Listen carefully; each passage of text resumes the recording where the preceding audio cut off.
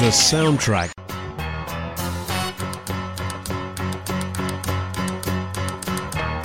Tumble out of bed and I stumble to the kitchen, pour myself a cup of ambition and yawn and stretch and try to come to life. Jump in the shower and the blood starts pumping. Out on the streets the traffic starts jumping with folks like me on the job from 9 to 5. Working 9 to 5, what a way to make a living, barely getting by. It's all taking and Hello and welcome. You're listening to the River Radio Business Source Show with me, Sophie Comas. I hope you're all having a really good week this week. On today's show, I'm delighted to welcome Dr. Sarah Bryan, a therapist, with us on today's show. We're going to be finding out a bit more about Sarah, learning about her business and how she helps her clients, debating and discussing some of the challenges faced in the small business world today. Plus, Sarah's also got some great music and book choices for us. So, Sarah, good afternoon. Good afternoon, Sophie. Thank you so much for having me. Oh, it's lovely to have you with us this afternoon. It's good to meet you in person. Yeah. So, Sarah, let's start by sharing with the listeners, perhaps share a bit more about what you do. So I typically work with midlife women who are struggling to find effective treatment for unresolved physical pain. Okay. And my team and I help them become pain-free for good so they feel younger and rediscover the fun in life. Oh, wow. That sounds like quite a tall order. So what kind of things do you typically do with your clients? Is that through massage? Is that through, I don't know, I know there's all sorts of kind of alternative therapies out there. Yeah, I prefer to say complementary rather than alternative because actually we don't, I don't replace the NHS and don't pretend to, don't want to. But we offer, it's not just me, it's my team, and we offer a very holistic solution because there's very seldom one cause for someone's pain. So just to give you an example of a story, a lady I'm working with at the moment, she had a car crash. Yeah. She was also then assaulted at work. Oh, wow. Yeah. And she has had a lot of issues around vertigo and around digestive issues, reflux, that kind of thing. Mm-hmm. And so the approach for her is manifold. She's doing some grief recovery work at the moment to deal with some of the traumatic experiences in her relationships. And she's she's having body work from me, which is full on, how do we change the function of your body? How do we get all the different bits doing what they should be so that some bits are not overcompensating or undercompensating? And a complete dietary program as well, with a view in time to her being able to reduce some of the medication that she's on because her gut's holding its own. Gosh. And working on the mindset. And she wants to now start doing some exercise, so there'll be a rehab program there in place for her. She's been on board for 12 so she's coming on board for 12 months. She's been on board for 3 months and she's already made amazing progress. Wow, that's quite a complex scenario that you've described there, with one accident and some really horrible things that followed afterwards. So that's no wonder her body's gone into some trauma. Yeah, totally.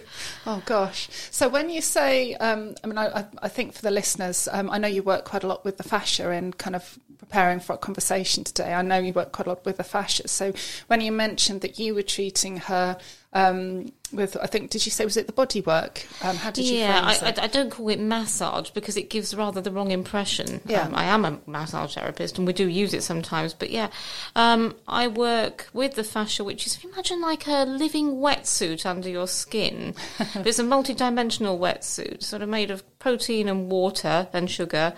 And it binds everything to everything. So you need bones connected to your neck bone, really, because you've got all this attaching to the bones, the organs, all the muscle sheaths as well. It's all joined up. So if you imagine, take a bit of your clothing at the front and pull it forward and down, you will then feel that same clothing going up at the back and tightening. So if you imagine someone's got a scar or a sticky bit, when things get inflamed and tight, they get sticky, they then stick to underlying structures and things get a bit bound down. That then impacts on other areas of the body that you might not think of. A bit like when I'm in church and I kneel on my cassock because it's very long, and the next thing I know I can't breathe. It's got stuck around my neck. Yeah. It's a great example of how the fascia works. Yeah. So it's about, yes, where is the person in pain, but what is actually causing the pain? It could be the an abdominal scar from a hysterectomy is causing shoulder pain. I've seen several cases of that. That's really interesting. I'm sure the listeners were doing that as well. As you said that, I followed you with with pulling my top down and just feeling that sensation. So that's pull up at the back. That's really interesting. And I think I've also been kind of had it explained to me that when you have chicken, there's like a kind of a film on the chicken. It's that connective tissue which sort of binds everything together. And it's full of nerves which send very interesting messages to the brain, not just about what is actually touching you, but it helps to regulate that fight and flight response as well, and it reduces inflammation on a chemical level within the cells, so you then reducing the pain. And also overriding, sometimes when there's a lot of pain, the brain's activation to pain just gets too low, and then anything that might be a neutral stimulus for somebody without pain might then be perceived by someone with a complex pain condition as really painful. The brain's just gone into overload. And so we're reversing all that. And also with client feedback, they're becoming more aware of their body, how they're feeling inside, and more aware of the posture, the positioning, the movement that is possible. So I'm not in the business of grabbing hold of people and correcting their posture, but by working with them as I do, the body self-regulates and self-corrects. It's a bit like a midwife. A midwife doesn't make a woman give birth. The birth is a natural process, but the midwife is there to make sure that it all goes smoothly and safely, and that the mother is supported. And I feel very similar, really. Yeah, that's a really lovely analogy that you do it in that way, because you're right, there are other sort of treatments like chiropractic and osteopathy and things that sometimes can be more forceful in changing the body posture and the way it works. More like the C-section, yeah, absolutely, which has its place sometimes, don't get me wrong. Yes, well, yeah, that's the C-section and that sort of thing is a completely different level. Yeah. So, I mean, you mentioned pain there, so your focus really is on a very particular kind of target audience, that it's people who perhaps have exhausted other options and really struggling with where they are. Yeah, so typically they've either been to the doctor and been put on painkillers, they've had all the investigations. It's good when people have had scans, MRIs, X-rays, so we know where we're at. We can refer them for MRIs if we need to do that, and they can be done privately. But yes, often, or they're on a long waiting list. I had one lady fairly recently, she had a tendinopathy in the shoulder, so a lot of pain. And she came to us while she was waiting for an NHS appointment. She's finished her programme. She still hasn't got an NHS appointment. Wow. And she's pain-free. She no longer requires that. And it would have been something like a cortisone injection, which, again, is a bit more of a sticking plaster. Yes, it might well make the pain go away, but it's not treating the underlying cause. No. And also, if you put someone out of pain, pain's there for a reason. They might then go on and go back to the gym and do some massive weightlifting or whatever, and actually cause more damage because the pain's being masked. Yeah. So they could end up with a worse problem than they started with, potentially. Yeah, I remember, that's interesting you say that. It reminds me, when I was younger, I used to have horses, and there's a particular kind of condition with a horse where they had a problem with the bones in their feet, and they used to put them on bute, which is like a horse equivalent of cortisone, and eventually the horse would have cortisone, would have bute to the point that actually it then continued to be lame even after receiving the medication, and it was literally just a kind of a degenerative disease, so it's just never something that was fixable. But your analogy there is absolutely right, that if you put a plaster on things and you don't solve the underlying problem, then you can do more damage than good in the long run. You could do, yeah. Definitely. So how many people do you have on your team? It sounds like you can offer quite a wide range of support there. I haven't actually sat down and counted them because I've got several coaches, several hypnotherapists, several personal trainers, because one size doesn't fit all. So It might be somebody, for example, I've got two personal trainers. One does sort of traditional Zoom sessions. The other uses an app and will have a call with the client and then put all their work out on the app, which frees up his time to then actually answer questions one-to-one if people have them. So it's more of a done for you. So again, I just asked my client yesterday, would you prefer to have traditional... Well, if Zoom is becoming traditional, it sort of is. Yeah, I was interested in your use of that. I was like, goodness, it's been 2 years. And yeah, I know, but I suppose what I meant was the face-to-face lessons, right? Sure. This is it. You know, we're going to sit together for half an hour, as opposed to doing it yourself on an app and then just checking in when things come up. Am I doing this right? So it depends how they want to work, where they are, what the main issue is. So I have a hypnotherapist who specialises in pain. And then I also mentor clients with sight loss, and I have another chap who's really good at helping people with self-belief and mindset. So again, if the issue was more around self-belief and confidence, then I would use him. Yeah. So I handpick every client gets a hand-picked team, and sometimes it's down to their preferences, or sometimes it's just down to a gut feeling for me. Like, I think these two would work really well together. And then every team member will have a chat with the client because they want to be sure it's a good fit and everyone's comfortable before they go ahead. Yeah. So, you know, so everyone's happy with what they're doing. And all my team are professional enough to say if they can't handle something, or we talk to each other about clients. If I've missed something, one of my team members will pick me up on it. And likewise, I might detect something and feed that back and say, you might want to have a look at this. I think there's something to unpack here. So it's like many heads are better than one. And we have the same ethos. So it's funny, we don't always agree. But then that's used in a way to move people forward. We don't squabble. Yeah, no, it's good. Like you say, everybody comes at things from a slightly different perspective, don't they? So that's good to have the different heads. Yeah, absolutely. So what would you say is the best part of your job, Sarah? What do you really enjoy the most? I think what I saw yesterday when my lady came in and said, I've got no pain except my jaw's a bit achy, but my back's fine. There's no pain whatsoever. And we just got some orthotics fitted for her as well, some foot corrective insoles. And she said, they told me it might be a bit painful to begin with, but it isn't. And my husband commented how straight I was when I was walking. And I had a look at her and she was just standing so much straighter. And it's those moments when you just think, yes, I am doing the right thing. Sometimes it's a real struggle in business. But then when you just see something like that, you think, I do know what I'm doing. We're all right. The team are good. It's all fine. Chill. Excellent. No, that's good. That's good. And how about the worst part of your job? The worst part, I suppose... I guess it's the opposite, perhaps when somebody is not progressing quite as you would like or as you had expected. And firstly, it's not about you, it's their journey. That's the first thing to remember. But I guess, if things aren't going to plan, and then it's for me to hold that space for them and tell them it's fine and progress is not linear, but at the same time, working behind the scenes to make sure that we're not missing something.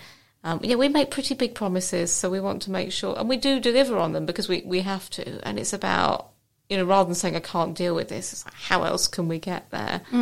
So, but that's not really a bad part. It's just a challenge to solve the problem. Definitely. And do you find mindset of your clients is a really important part? Do you find that if they're kind of the opinion, I just want to get this solved, or this isn't going to work, it impacts the outcome? Oh, totally. And to be honest, my screening process is such, and my clients will work with me for 3, 6 or 12 months, and my team. So I don't work on a sessional basis. And I think that in itself filters the clients that I get. And I get people who are serious about investing them in themselves to sort out the problem that they have. And it's pretty bad and having a massive impact on their life because, when I used to work on a session-by-session basis, you get people coming and saying, well, I'm no better. And I'd say, how did you get on with those exercises we talked about? Oh, I haven't got time to do them. And it used to really demotivate me, not just because the money, but you're thinking, well, you're wasting your time and your money and my time. And so, for me, I don't do it just for the money. I like to see the outcome. So, yeah, I would say what I offer is not for the faint-hearted, and the people I get are really engaged. Yeah, I think that's absolutely true from what I've seen. Anybody that works in the sort of care world, and I would put you within that as in caring for people, it's definitely a passion to see that progression and to see people get better and kind of move forward in a positive way. Now I understand you've been there's some rather exciting things happening at the end of this week for you. That you've been nominated for an award and shortlisted. Is that correct? Yes. So the Best Business Women Awards, which is a national award, I have been shortlisted as one of the nation's most inspirational businesswomen. Oh wow! Thank you. That's quite an accolade. It's lovely, and it's a nice thing to remember. Again, when things are tricky, it's a good thing to remember. We're off to Wembley to celebrate with them, and Debbie Gilbert, who's organised it, and her team. They've done a fantastic job. And we've had to do a little bit of hula hooping, problem solving because of the train strikes, of course. Oh gosh, is that planned? Is that planned for Friday? Friday night, yes. Oh goodness. But it's okay. We've sorted it out, and again, it's the how else can we get there, isn't it? It's that mindset. Definitely. We're going to Wembley to the Hilton, and it's going to be a big shindig. And I'm having my nails done by a colleague, and I'm having hair and makeup done, and I'm just going to be a complete celebrity for the day, which is not normally my style. I'm sat here in trousers. But you are looking very smart in your suited trousers. my pink suit. I wear pink for marketing. You see, it's a colour that makes people feel safe. I love the psychology behind colour. So that's interesting that you pick up on that. So that's good. So and about this time of the show, we like to. Well, good luck for Friday. Thank you. Before we move on too quickly with that. Thanks. So definitely keep us posted and let us know how you get on with your awards. Thank you. I know I've heard of the awards ceremony. I know the team do a really great job there. So there should be lots of exciting things coming out on Friday, I should imagine. I think there will be. I've been networking with the other finalists, and they're all pretty cool people. It's not an easy award to actually get shortlisted for, and they are a great bunch of ladies, and I'm looking forward to meeting them. Excellent. Oh, it all sounds good. I look forward to hearing more about that. So around this point in the show, we like to share some business books and or podcasts with our audience. And I know, obviously, Sarah, you have full sight loss, so you will be listening to audiobooks, I'm guessing. So what have you heard any good books recently? I know you've sent me a recommendation with some thoughts through. Yeah, I can't actually remember what I said now, but because I've been reading quite a few. It was The Magic of Thinking Big. Yes. And I've just finished that one, and I'm trying to remember who it's even by. Oh, yes. By David J. Schwartz. That's the one. It's lovely. It's all about sort of if you think you're big and important, not in an egotistical way, but in a powerful, empowered and empowering way, I can do this. It impacts on how you interact with people, on being bigger than your problems. And if someone's done something that's not perhaps entirely helpful to you, how to address that and make them feel really important. It's a bit like how a school teacher might say to a child who really can't sing, you can be special, you can come and play the tambourine. And I think you can do that really well. That was me. But it's that for grown-ups, really. Excellent. And yeah, it's a nice book. And That's about achieving what you want as well, that if you think you can, you can, as Henry Ford put it. If you think you can or you think you can't, you're right. Yeah. And in reality, there are always times when we think we can, and there'll be other times when, you know, our little red flags, our little mental demons come along and tell us that we can't, and then we can rise above those things. Definitely. I think mindset has a lot to play with things, and I think definitely as a small business owner, having that really positive mindset and the resilience can often be very difficult. So I know it's a conversation we've had quite frequently with a lot of the guests on the show. So thank you for introducing yourself to us this afternoon, Sarah. It's been good to hear about yourself and the business. We're going to play a track now that you've chosen for us this afternoon. The first one of the two that you've chosen for us was Rocking All Over the World by Status Quo. So was there a reason that you liked it? Yes, I think Radio 4 does this thing, they call it Inheritance Tracks on their Saturday Live programme, and this is very much the track that I've inherited from my mum, who used to have big New Year's Eve parties and have people were sleeping in the bath and crammed into the bathroom. There were so many people. But yeah, big fan of Status Quo, and she taught me to sort of dance and have a jiggle to Rockin' All Over the World. And my mum did a world cruise, and she did rock all over the world, and I want to do that one day. So it's a blast from the past and a look to the future as well. Lovely. And I love that story about your mum as well. So we'll play that for her this afternoon as well. So here we go, Rocking All Over the World by Status Quo.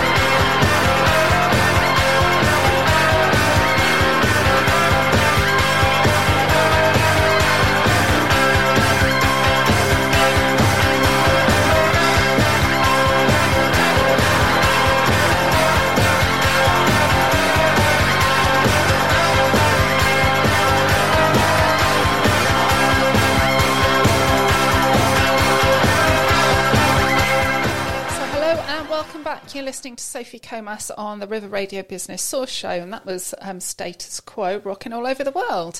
Thank you for listening in this afternoon. Today we're joined by Dr. Sarah Bryan, and so far we have introduced Sarah, heard a little bit more about her business. And don't forget, if you have missed part of today's show, you can listen again on Catch Up via the website river.radio or as the podcast via all of the usual places. And of course, if you'd like to get in touch about any of the discussions we're having on the show today, please do drop me an email to sophie@river.radio. So Sarah, welcome back. Thank you. So we're going to start this part of the show with a quick fire question round. For those listeners out there, Sarah's starting to look slightly nervous and slightly uneasy. But I promise you, don't worry, you're definitely going to know the answers. So Sarah, are you ready? I am ready. Do you like Marmite or peanut butter? Peanut butter. Beer or wine? Wine. Schweppes or Fever Tree? Neither.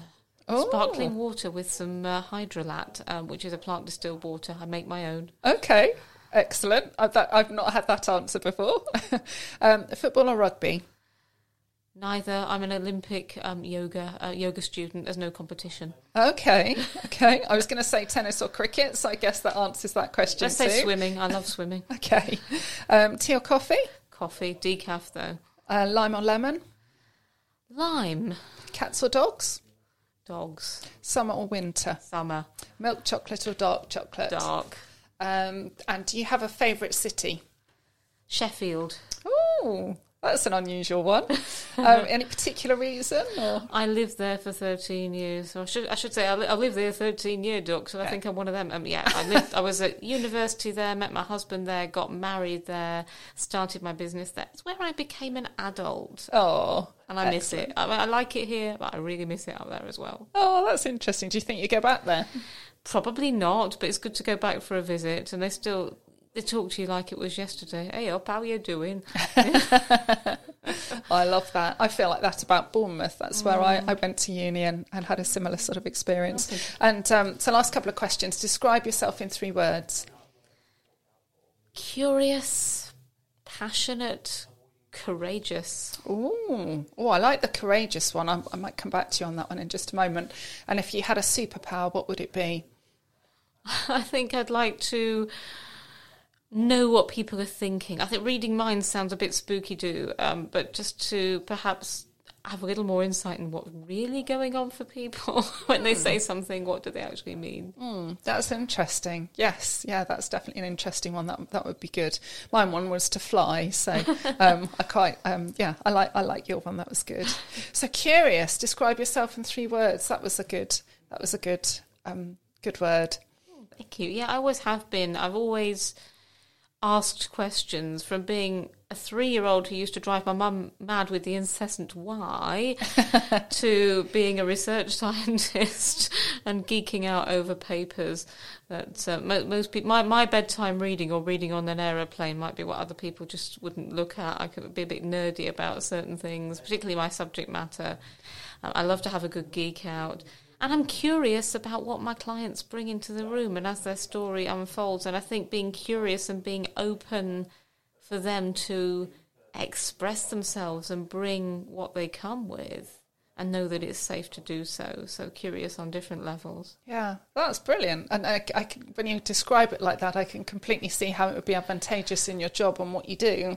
To have that approach, so that's brilliant. So tell us a bit more about your background and your kind of business journey. You mentioned there that you were a scientist. So how did you end up where you are now? So I have always known that I wanted to work in the health and wellbeing industry, even with sight loss.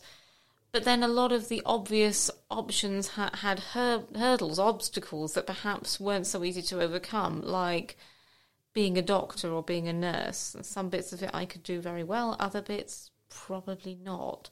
So it was a case of, I know I've got this vocation, how can it be realised? And it's been a very long journey exploring options that might have worked but then didn't for some reason. And I actually, at 18, we decided that the best bet was for me to train as a speech therapist. Okay. Because that's all about speaking, except it isn't, because when people can't talk or they know that you're looking at their speaking, they will do something other than speak.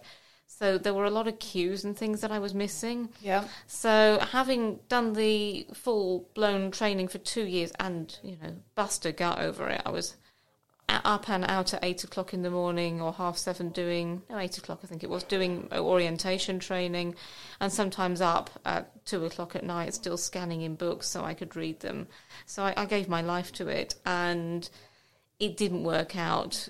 Clinically I wasn't performing as I needed to. Yeah. Academically there was not an issue, so I stayed in the field and trained in non-clinical speech and language science. So I'm actually a qualified clinical phonetician. I have a PhD in phonetics, but at the same time, academic life and not being hands-on with people and just sort of sitting at the computer with data and academic intensity, it started to really impact on my mental health. And I knew I needed to be hands-on with people doing some sort of therapy. It was like, if I couldn't do speech therapy, I went down the speech route, but really needed to be going down the therapy route. So I then started my holistic therapy training while I was doing my PhD, which was mental. That sounds like an awful lot going on. Yeah, I mean, I didn't have a day. I had one day off in 2 months, I think it was at one point. And I was working on my PhD 4 days a week. It was supposed to be 5, but don't tell anyone. Working on my therapy training 3 days a week, seeing clients in the evening, because I had, as soon as I got some qualification, I started to take some paying clients and get work experience. It was a lot, and my husband, bless him, had to take up the slack in the domestic department. And I had a guide dog to look after as well, so she needed sorting out. I wouldn't do that again. No, that does sound like an immense amount of different things going on all at the same time. It was, but I knew that once I finished my PhD, I wanted to get out of academia faster than, you could say, jackknife, basically. So, and get into my business, which meant I needed to have the requisite qualifications. So it was, again, needs must. Yeah. And is that when you started up your business, or did you work for somebody? You mentioned you were practicing and getting paid clients and experience. So was that when you set up your own business, or were you working for somebody else? So initially I did it sort of more as a bit of a hobby, and then once I got my PhD and my therapy qualification, I set up my business in July 2012. Okay. Always worked for myself. I worked in a range of settings. So I worked at a society for the blind, and people were very interesting because they had a lot of other conditions, as well as sight loss. Often comes alongside things like arthritis and fibromyalgia, things like that, depending on what's going on for people. Yeah. So that was clinically fun. Mm. And then I also worked in a physio clinic, a chiropractic clinic. Worked for a big law firm, which I loved, going in and treating their staff there, everyone from the telephonist to the senior partners. Wow, that's really interesting, because I mean, wellbeing obviously post the COVID last 2 years has very much come to the forefront. But actually, for a law firm back in maybe 5-10 years ago, to have the foresight to have somebody in to come and help their teams, that must have been quite a forward-thinking company to be working with. It was great, and it really did boost their productivity. You could see that people that came with a lot of anxiety could escape. They gave me a lovely big room where the clients could come, and it literally was like they weren't at work anymore. And they thought, I'll never be able to switch off from work. But as soon as I got some music on and got a couch up, they were fine. They were absolutely fine, and they got a lot out of it. Somebody who'd injured themselves and wasn't able to run. Thought he'd never run after 40. Well, he did run again. So people did get specific help for their injuries. But also I'd like to think that it enhanced the atmosphere in the place a little bit. People certainly appreciated it. And I was very well treated and valued. And that hasn't always been the case. I've worked in some places where I didn't feel particularly valued or appreciated, so it's nice that Nabarro, I got the full VIP treatment. Oh, it's brilliant. Is there anything when you very first started out that you wish you'd known or that you wish you'd done differently? Oh, so many things. I wish I'd known about cancellation policies. And yes, some basic business practices. I think this is it. I mean, I've just finished a 4-year business mentorship training, but you learn all about your therapy, your modalities, and a smattering of business practice. But really, you need both. I wish I'd known how to market. I wish I'd known about networking and talking to people rather than putting loads of expensive adverts out there that didn't make me anything. I lost a lot of money just by doing the wrong things in the wrong order and not knowing any better. Yeah, there is definitely an order, I think, when you set your business up. There's kind of the building blocks you need to get into place before you sort of start investing in marketing and those sort of things. But it's tough, isn't it? Because when you start out, generally budgets are really tight.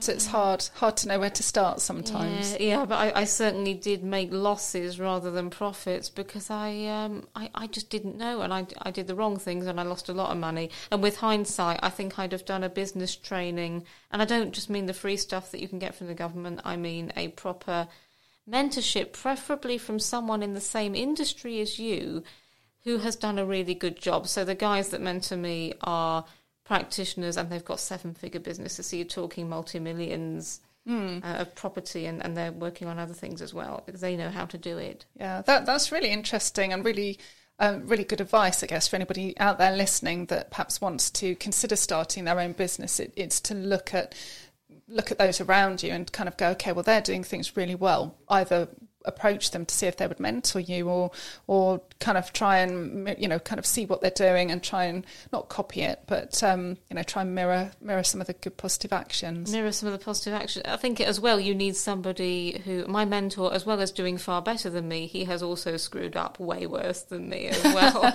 which is good as well to have. Yeah, so you can say from personal experience, definitely don't do this. Yeah, so he knows what works and he knows what doesn't work. He knows the pitfalls, and he sort of learnt the hard way, and now he's put this together so we could all learn the easy way. Oh, well, that's easier, good. and I wouldn't say it Definitely, was easy. Definitely. Is there one big mistake that you wish, maybe in hindsight, that you're grateful for, that you learnt the most from, or is it just kind of a sort of a series of different things that perhaps kind of built up to lots of experience and learning? Probably the latter, a series of things. Investing in yourself, and that doesn't mean doing more and more courses. I guess that's another thing as well. Don't think that doing loads and loads more training in your modality is what's going to bring the clients through the door, because it's like, oh, once I'm qualified as a massage therapist, I'll get loads of clients. Once I'm qualified as a sports massage therapist, then I'll get loads of clients. Once I'm qualified as an integrated myofascial therapist, then I'll get loads of clients. And I'm not saying don't train and don't become an expert, because going on courses, let's face it, is a lot of fun, or it can be. But actually, it's about talking to people about not I'm a this therapist or a that therapist, but like I said to you earlier, I help these particular people with this particular problem, and this is the outcome. Person, problem, solution. And I think that's my biggest mistake, because if you say I'm a blah, people will put you in a box, their conceived ideas. Really, people want to know who you help and what you help them with and what's in it for them. Yeah. And I think you're right with I'm going to use the right words now, with alternative therapies. Is that the right word? Or complementary. Complementary therapies, there we go. So with complementary therapies, you're right. If you kind of say massage, people have an immediate perception, but actually that's quite, I think it's become more recognised, chiropractors or osteopathy or those kind of disciplines. But again, it's trying to be clear, I guess, on what you do. Again, I would query that, because if someone's an osteopath, I work with an osteopath who's incredibly gentle, and I wanted to refer someone. I said, I've got a lovely osteopath, I think would be right. And she just went, don't like osteopath. The last one I saw nearly broke my back. So again, yes, I think using those titles, it could be that they had a good experience, a bad experience, or massage. It might be that someone sort of did 10 rounds of Mike Tyson on their back, or it might be that they just sat there and, they found it very fluffy and didn't do anything, very ineffectual. Or indeed, if you do just a search for massage in any town or city on Google, what comes up is quite different. All sorts, yes, I can imagine. And not the legit stuff either, necessarily. We get a mixture of both. Definitely. But I remember searching for massage in Sheffield, and what came up was sort of open all night, any time, So you've got to be really careful. Yes. So I think actually for me, taking away those labels and not having to list all my qualifications was actually very liberating, because no one cares what you do, as my mentor says, no one cares what you do until they know what you can do for them. Yes, that's an interesting thought. So how about the future? What's on the horizon? You've obviously got exciting times on Friday night, but what's next for you? Is to build up the client base more, because I've only been in Bracknell since, work in Reading, but living in Bracknell since 2019, and we've had this thing called a pandemic. Yes, it's kind of got in the way a bit, hasn't it? Particularly for hands-on practitioners, which is why I developed a pivot. But yeah, I want to grow that business, and ultimately 3 things. I'm thinking in terms of maybe franchising, so that my business model can actually spread beyond me, so it doesn't all have to be me. I'm thinking of doing more with the research, and actually part of the reason why we don't get a lot of cooperation from mainstream health professionals is because we have a growing research base, but we don't have that established evidence-based practice yet. It's coming, but we need that credibility, and then we don't get the funding for research because we don't have that credibility, and then it's no credibility, no funding, no credibility. Yeah, so no it's research. It's a catch kind of goes 22. round and round in circles. It is. Yeah. So that's something I want to do a lot more with, because there aren't many PhDs in complementary health, and I actually feel I've got something to contribute there. Excellent. And the other work I really want to do is to have my business working for me, because I want to work pro bono with homeless people. And what a great thing to be doing. Well, that's brilliant. Well, thank you for Brilliant. sharing a bit more there about your business journey, Sarah, and certainly love the kind of the charity element that you mentioned at the end there.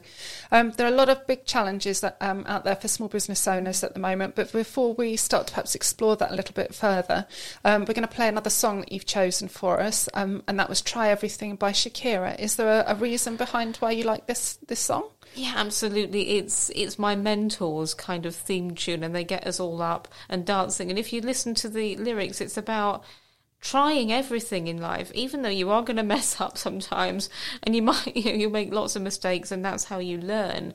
And I think it's a really positive message that people in business or people in life need to hear. But yeah, we have a boogie to that in my business mentorship, so I just associate it with my lovely mentors and everything they've inspired me to go on and do. Excellent. Well, I love that reason. So for that reason, let's play Try Everything by Shakira. Enjoy.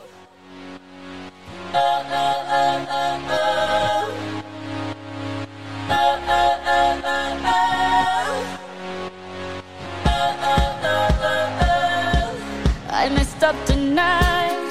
I lost another fight. Lost to myself, but I'll just start again.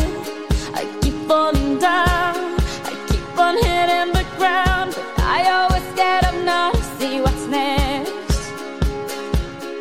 Birds don't just fly, they fall down and get up. Nobody learns without getting it wrong. I won't give up, no, I won't give in till I reach the end, and then I'll start again. No, I won't leave. I wanna try everything. I wanna try even though I could fail. I won't give up, no, I won't give in till I reach the end, and then I'll start again. No, I won't leave. I wanna try everything. I wanna try even though I could fail. Try everything. Try everything. Try everything. Look how far you've come. You filled your heart with love. Baby, you've done enough. Take a deep breath. Don't beat yourself up. No need to run so fast. Sometimes we come last, but we did our best.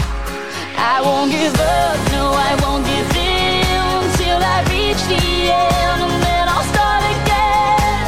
No, I won't leave. I wanna try everything. I wanna try even though I could fail. I won't give up, no, I won't give in till I reach the end, and then I'll start again. No, I won't leave. I wanna try everything. I wanna try even though I could fail. I'll keep on making those new mistakes. I'll keep on making them every day. Those new mistakes. Try everything. Try everything. Try everything. Hello Hello and welcome back. You're listening to me, Sophie Comas, on the River Radio's Business Source Show. Thank you for listening in this afternoon. Today we're joined by Dr. Sarah Bryan, and so far we've learned all about Sarah and her business and how she helps her clients. Don't forget, if you have missed part of today's show, you can listen to the show again via the website, which is river.radio, as a podcast via Alexa, Apple or Google. And of course, if you'd like to get in touch about any of the discussions we're having on the show this afternoon, please drop me an email to sophie@river.radio. So Sarah, there are many challenges facing the small business world at the moment on many levels, and I think you've only got to listen or hear the news at the moment to realise that actually some of them are really quite significant as we kind of move forward in a post-COVID recovery world. But for your business and for your clients and things, what do you see the kind of maybe the three biggest challenges that you have on the horizon as you move forward? I actually don't think there'll be new challenges. I think some of the challenges that have always existed might be a little bit magnified. So the one that immediately comes to mind is, and this could go one of two ways, people wanting to spend money on their health. So, whereas people will spend thousands on a holiday or a new car or getting their house or garden renovated, landscaped, they are not used to spending money on their health because the NHS is free, in quotes, saying quotes because we pay our taxes, obviously. But I think there is a mindset around healthcare provision should be free, and I think possibly more so. But on the other hand, the NHS is really struggling right now, and people can't or don't want to wait months and months for treatment if it's really impacting on their life and they can't sleep and they can't run their business, like the lady that I mentioned earlier. By the time she finished working with me, she still hadn't got her appointment, but she was back in the saddle and going great guns. So I think also the lockdown has encouraged people to focus on what's really important to them, and it isn't all about having more stuff, but actually quality of life, experience, spending time with family. So it could go one of two ways for us, because I still think people have money. People choose what to spend their money on, and there are generally people that are going to struggle to eat and pay their heating bills, and I'm not sort of downplaying that at all. I think the vast majority of us do have some disposable income, and we choose how to dispose of it. So it is, I think the challenge is creating something for people, and that outcome, that permanent holiday from their pain, that makes them think it's actually worth investing in their one body, because you can replace a car, but you can't replace your body. So I think that is the main challenge. Yeah. So that's kind of mindset of individuals, money. I guess, as around to where money, around money and where they focus on things. And you're right, I guess maybe it takes people with kind of almost extreme pain and kind of just go, actually, I'm just so uncomfortable, I don't know what to do with myself, to then go, right, I need to get this sorted. Yeah, absolutely. And I think the challenge to our industry is to solve bigger problems and offer an outcome-focused intervention rather than working on a session-by-session, come and have a massage, because, I mean, that is fine. But, you need to connect the client with the outcome. And also they respond differently. They do the things you suggest that they do.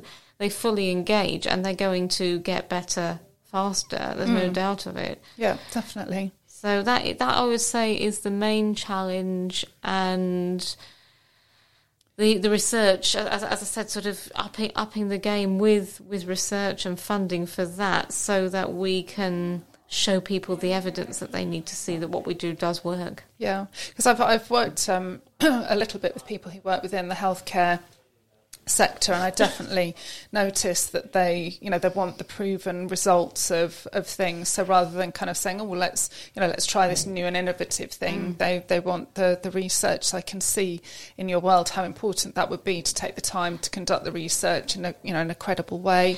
And to kind of get the results that are needed to help move things forward in that area. Yeah, which is a challenge in itself, because the way we treat people is very bespoke. What's good for one person may not be good for another. And so with your traditional studies, they want a specific protocol. We did this exact method and used that exact technique or whatever, but actually that isn't how holistic therapy works, because it's about being there, working with and responding to what that person brings in the room. So, you know, you're going sort of almost back to a more product base, where if you and I went to a spa and booked an L-Limits deep tissue massage, that is a product massage and we would get the same, and that's great for research trials.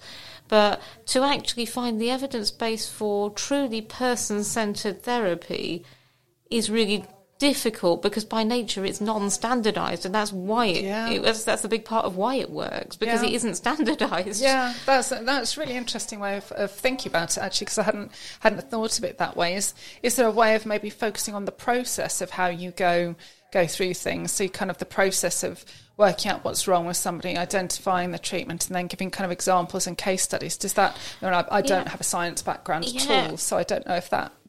Yes, absolutely. We do that, and it can stay a bit anecdotal. But yeah, we do use things like patient-reported outcome measures, PROMs we call them, but asking people when they first come, what are their greatest health concerns? And on a scale of, say, 1 to 6, how bad is it? 1 being, 0 being no problem, 6 being horrendous, can't cope, the worst possible.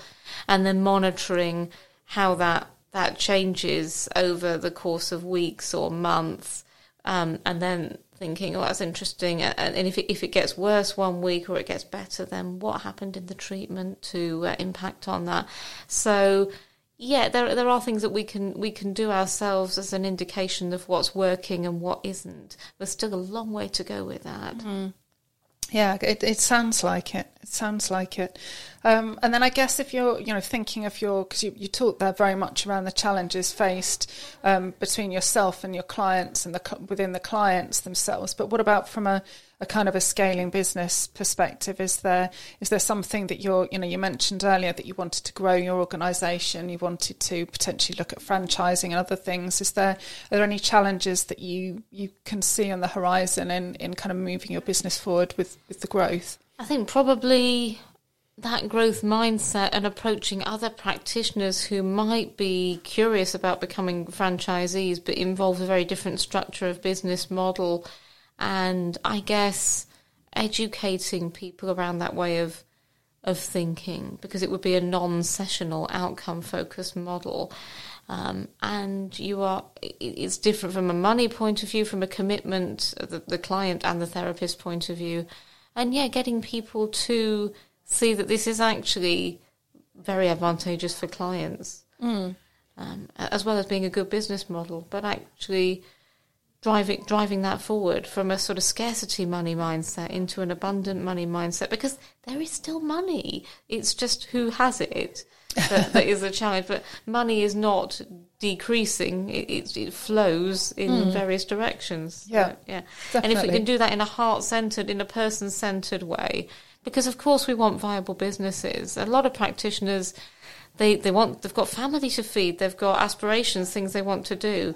And yet when you're treating someone who's in pain or unwell, there can be a lot of reticence about actually charging very much money for that, and actually wanting to do it, sort of make it affordable. And actually if those that pay do, then we have more enterprises perhaps, and like pro bono work for maybe homeless or other people who really can't afford it, then we can help them as well. Because if you earn more, you can actually help more people. Yeah, no, that's an interesting theory. And I guess, coming from a sort of a science and medical background, I see that is definitely something which is inbuilt in people, that they want to do it for free, and they want to give as much as they can to help people, which is important to be doing. And it is important, but at the same time, if you give things out for free, people don't engage the same, and they don't get as much out of it. So actually, when people pay for things, they pay attention, and they see the value in it. Yeah, and they will get a lot more out of it. So you're doing them a favour when you charge them a decent amount of money that honours your expertise and your time. Yeah,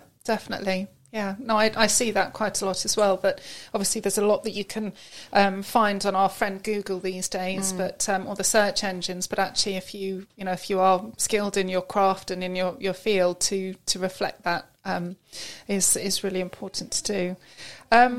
So just kind of coming to perhaps the end of the show with us this afternoon, Sarah. So, you've obviously got a wealth of experience over the last 10 years in building your business and engaging with lots of clients. If there's anybody out there listening this afternoon who's thinking about making the move to setting up their own small business, perhaps within the health and wellbeing sector, did you have a top tip or some advice for them this afternoon? I can think of 3 top tips, if Brilliant. I'm allowed. Yeah. I think number one, moving on from what we were saying, is to make your business work, be the painkiller, not the vitamin, i.e. be the must-have for people in their lives rather than the nice-to-have, solve bigger problems. That'd be number one. My number 2 would be a progressionist, not a perfectionist, says she who wrote a PhD thesis. It's okay to do things. Don't just wait till things are perfect in order to start doing them.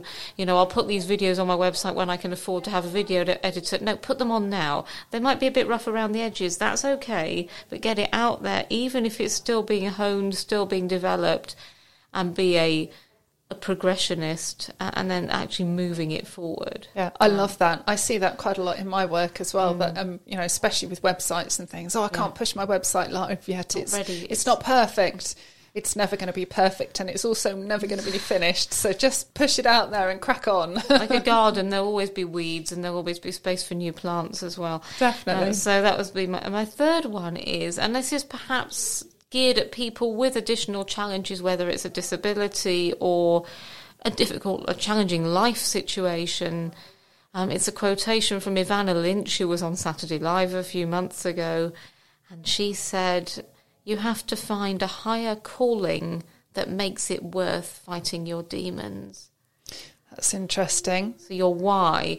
Yeah. What is your why? My bigger why is about research and homeless people, and you need something that's bigger than you, so that you can get out of bed in the morning in the pouring rain and get to work and get on it and get doing whatever it is you've got to do, even if things aren't going to plan or you're not feeling tip-top. I love that. That's brilliant. And you know what? I don't know if it's the universe telling me something about that, because I've had about 3 conversations in about 2 weeks around what's your why. A friend was wanting to do some personal training, and it was like, well, what's your why? What's your motivation? What's going to keep you going when it gets tough? And then another friend was doing something with a nutritionalist and wanting to lose a bit of weight, and it's not enough just want to lose weight. What's the overarching driving force behind why you want to make changes? So I really like that. I think that's really important. Yeah, absolutely. And if you're not progressing with something, it's worth thinking, is this something I really need and want to do? And if it is, then maybe just redirecting that why, something that's bigger and more important to you to make that happen. Definitely. So before we wrap up for the show this week, Sarah, thank you ever so much for joining us this afternoon. It's been a pleasure having you on the Business Source show this afternoon. And it's been great to hear all about your business, your journey, and to explore some of the challenges faced by small businesses within your sector. If someone wishes to find out more about your business, what's the best way for them to do that? You can either give me a call or drop me an email, and the phone number is 07949 654 779 07949 654 779, or you can email hello@drsarahbryan.com. So that's hello, HELLO, at DRSARAHBRYAN.com. Brilliant. That's lovely. Thank you so much. If they didn't catch all that, they can email you, can't they? And they can indeed. Yeah. Absolutely. Thank you. Good luck with the awards on Friday. Thank you. I'm sure it'll be amazing. Look forward to hearing all of the outcome. Take care, Sarah. Thank you. Thank you so much for having me. Next week, Fiona will be back on the show with some more great guests. If you have any questions about today's show, or you'd like to get in touch with Sarah, please do drop me an email to sophie@river.radio. We also have some great other shows coming up on the River Radio Network across the rest of the week, so don't forget to stay tuned. And of course, if you've missed part of today's show, you can listen again via the website river.radio or podcast via Alexa, Apple or Google. So all it leaves me to do is to leave you with Polly to wish you a lovely week and look forward to seeing you next time. Take care.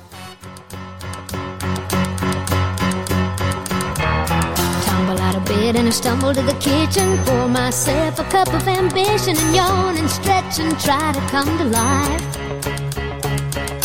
Jump in the shower and the blood starts pumping. Out on the streets the traffic starts jumping with folks like me on the job from 9 to 5. Working 9 to 5, what a way to make a living. Barely getting by, it's all taking and no giving. They just use your mind and they never give you credit.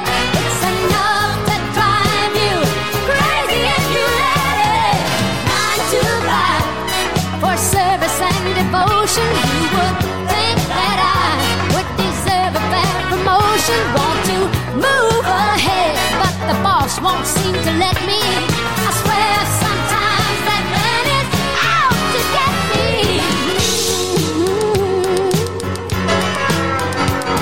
They let you dream just to watch him shatter. You're just a step on the boss man's ladder, but you got dreams he'll never take away.